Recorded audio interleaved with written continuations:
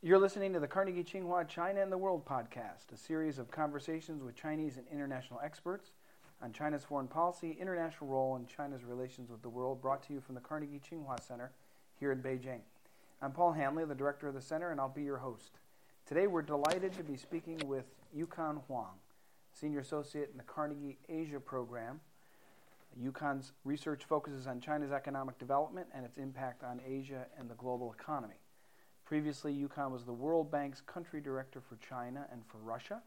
He's an advisor to the World Bank team that prepared the joint Chinese government World Bank China 2030 report. He's also an A-list commentator for the Financial Times and is working on a new book to be published later this year entitled Why Do Views on China Differ So Much?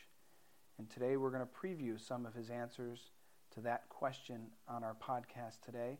Yukon, thank you for joining us in Beijing, where we consider you here an honorary member of the Carnegie Tsinghua team.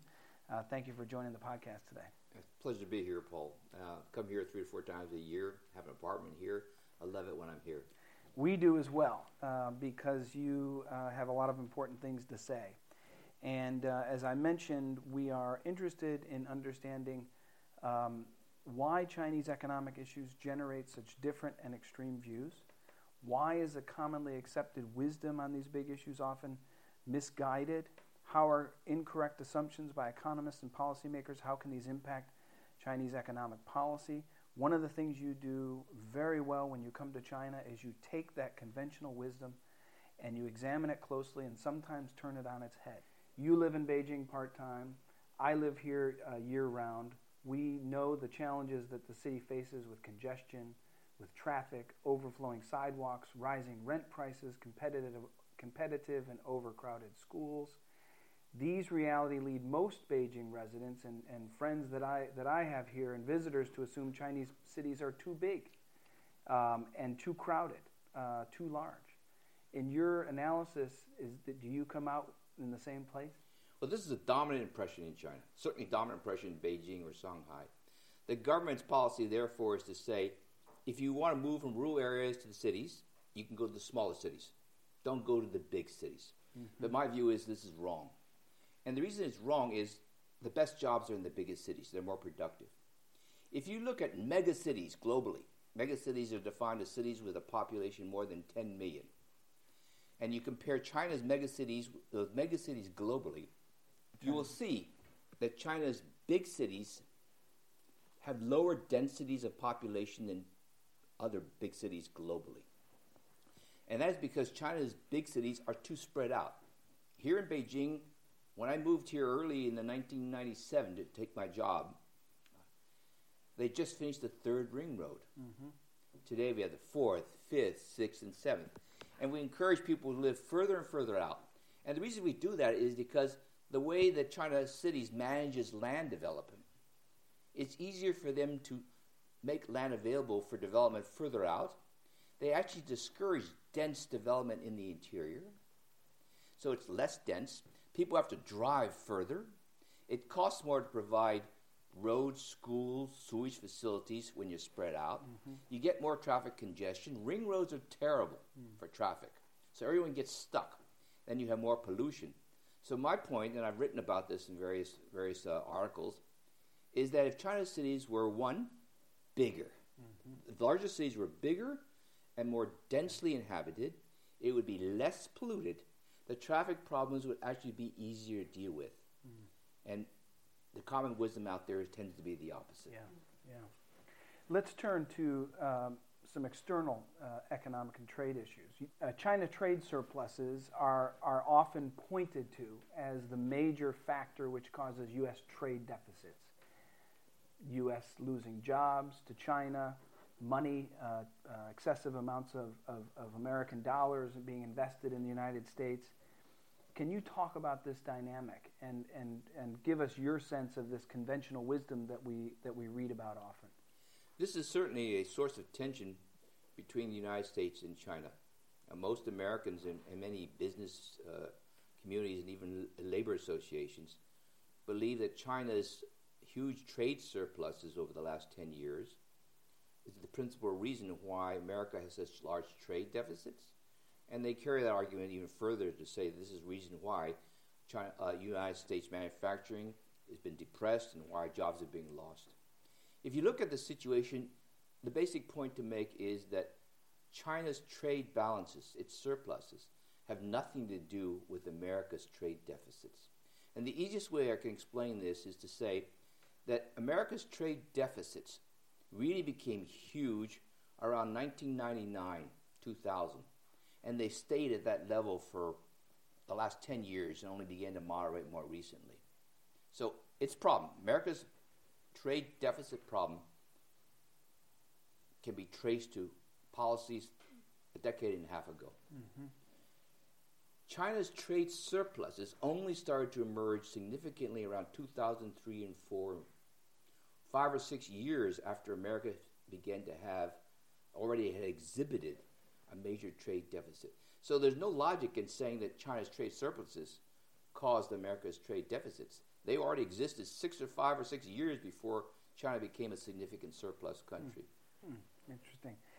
Recently, a Chinese scholar at the Chinese Academy of Social Sciences said that where we have seen over the past 30 years huge amounts of foreign investment going into China, that the next phase for China is to begin to push their own investment outside of China. And you begin to see some of this through Xi Jinping's announcement of the New Silk Road, China's announcement of the Asia Infrastructure Bank, the BRICS Bank. Can you give us a sense for what China is trying to do here? What are their objectives, and how will this have an impact both regionally in China's neighborhood, but also beyond? When you talk about foreign direct investment, you're really talking about money coming into China. So China was either the first or second ranked most popular destination for foreign direct investment over the last 20 years. What you're going to see in the future is that outward flow of money from China, whether it's an FDI, loans, or commercial transactions, they're going to exceed the FDI amounts coming in. So it's going to be a reverse process. Now, some of this has occurred fairly substantially into Latin America or Africa in the last 4 or 5 years, largely driven by resources. Now it's going to be much more centered toward what I call either money flowing to the U.S. and Europe for a variety of reasons, but increasingly within the Asia region because of China's wish to help develop or fulfill the need for greater infrastructure in Asia. Most of these Asian countries have deficit savings in the economies. They don't have the resources. China is a savings surplus country.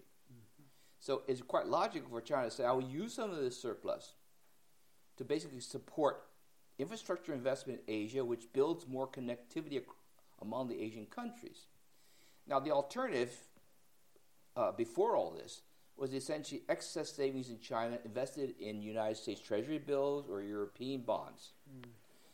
This proposal essentially says, let us now use this directly to finance more investment in infrastructure in Asia, and whether it's the Silk Road Fund, the Infrastructure Fund, the Asian Infrastructure Bank, or even the BRICS Bank.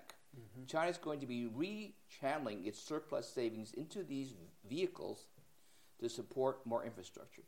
Now, I think this financial involvement, this outreach, is also designed to complement its external policy outreach, to try to improve relations with its neighbors because of the tensions which have arisen over the last 7 or 8 years, particularly because of the island disputes. Sure.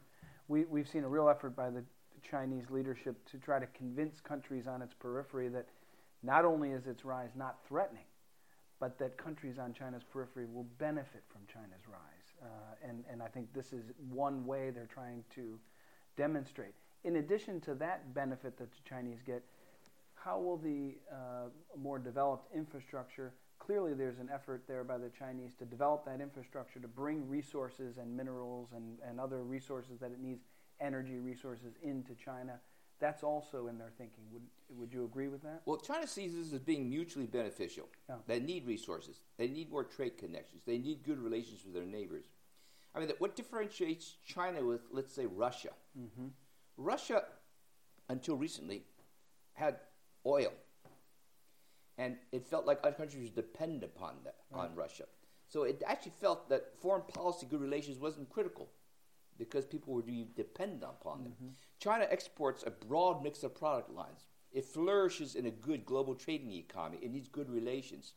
So this concept that Xi Jinping has been putting forward, going beyond the China dream to the Asia dream, is a concept of greater inclusion among all these countries in a greater trade and investment regime which brings broad benefits to everybody. You need more infrastructure. You need to grow more rapidly. I need your resources. I also need your markets for my finished products. This should be mutually beneficial. Now, whether it turns out to be mutually beneficial, of course, will vary from country to country. China used to generate a lot of imports from many ASEAN countries, for example. It had tremendous trade deficits with lots of countries in Asia. Those deficits actually have moderated in recent years. So some countries in Asia are now beginning to say, well, I need a relationship, whether it's an investment relationship or trading relationship, but they're also asking themselves, is China going to be a big enough market for mine? Are they going to continue to buy my goods if they're not just raw materials? So these are what I call normal political, social, economic tensions. And I think it's part of the discussions and concerns one has to look at for the coming years. Well, I've taken a lot of your time. I want to have one final question. I want to go back to the topic of your book, which you're writing. It will be published later this year, called Why Do Views on China Differ So Much? And I want to just ask, why is it easy to go online or read a newspaper, see a respected scholar or economist offering such widely different views on China? What affects this? Which factors matter the most? Well, let me try to sort through a variety of things that matter and pick out 4 particular points here. More than any country, I think, that we are familiar with, geopolitical position and views toward China change dramatically, depending upon whether you're in Washington, Brussels, Tokyo, in the region. You either have positive, negative perceptions of China, both for economic but also for political reasons. And that just makes it different. The second issue is China shares with the United States one key characteristic. They're huge. And when they're huge and when there are large regional variations, you cannot simplify and generalize from one economic indicator. And people tend to do so. And so Beijing is not the same as a Chongqing. Likewise, Kansas City is not New York. But people try to make it sound that way. Now, third, there are vested interests in China as there are in any other country. There are institutions in China, but they're different from the kinds of market institutions you see in the West. Therefore, what is an appropriate or efficient policy response in China is not the same as you see in other countries. So we tend to look at that in that kind of textbook or traditional Western framework. Project our thinking. We misinterpret the nature of the reform or the action in China and tend to say it's not going to be effective or it's not good enough. And lastly, let me just point out, people look at China's economy and they look at the financial system, the markets, the labor force, the industries, these ghost cities, whatever. They tend to see huge distortions and problems and inefficiencies. And the answer is, these are real. There are a lot of problems, there are a lot of inefficiencies, there are lots of distortions in China, more so than other countries. Yet we have the strange kind of irony. Despite these distortions, they've grown at such huge rates for 3 decades. Now, if China could therefore address these problems, these remaining distortions, it also says to us that there's still a lot of potential for better outcomes in the future than there is today. Therefore, they could increase or grow, increase in GDP, grow by 7% or 7.5% a year for another decade. If they can address these things. There are very few countries that we actually say, do this, this, and this, and you could grow at this kind of rate for 10 years. And that makes China actually really different. It doesn't mean that they will actually succeed. But this is the challenge that the leadership has had to face over the last 3 decades. And the question is whether this new team can do the same. Well, as usual, Yukon, you offer different views outside conventional wisdom, and I find it fascinating to talk with you. Thank you so much for spending time with us today here at the Carnegie Tsinghua Center. You're welcome to come back as often and as much as you'd like. That's it for this edition of the Carnegie Tsinghua Center China and the World podcast. If you'd like to read UConn's new paper on China debt, you can find this and other articles on the Carnegie website at www.ceip.org. I encourage you to visit and see the work of all our scholars at the Carnegie Tsinghua Center. Thanks for listening, and be sure to tune in next time.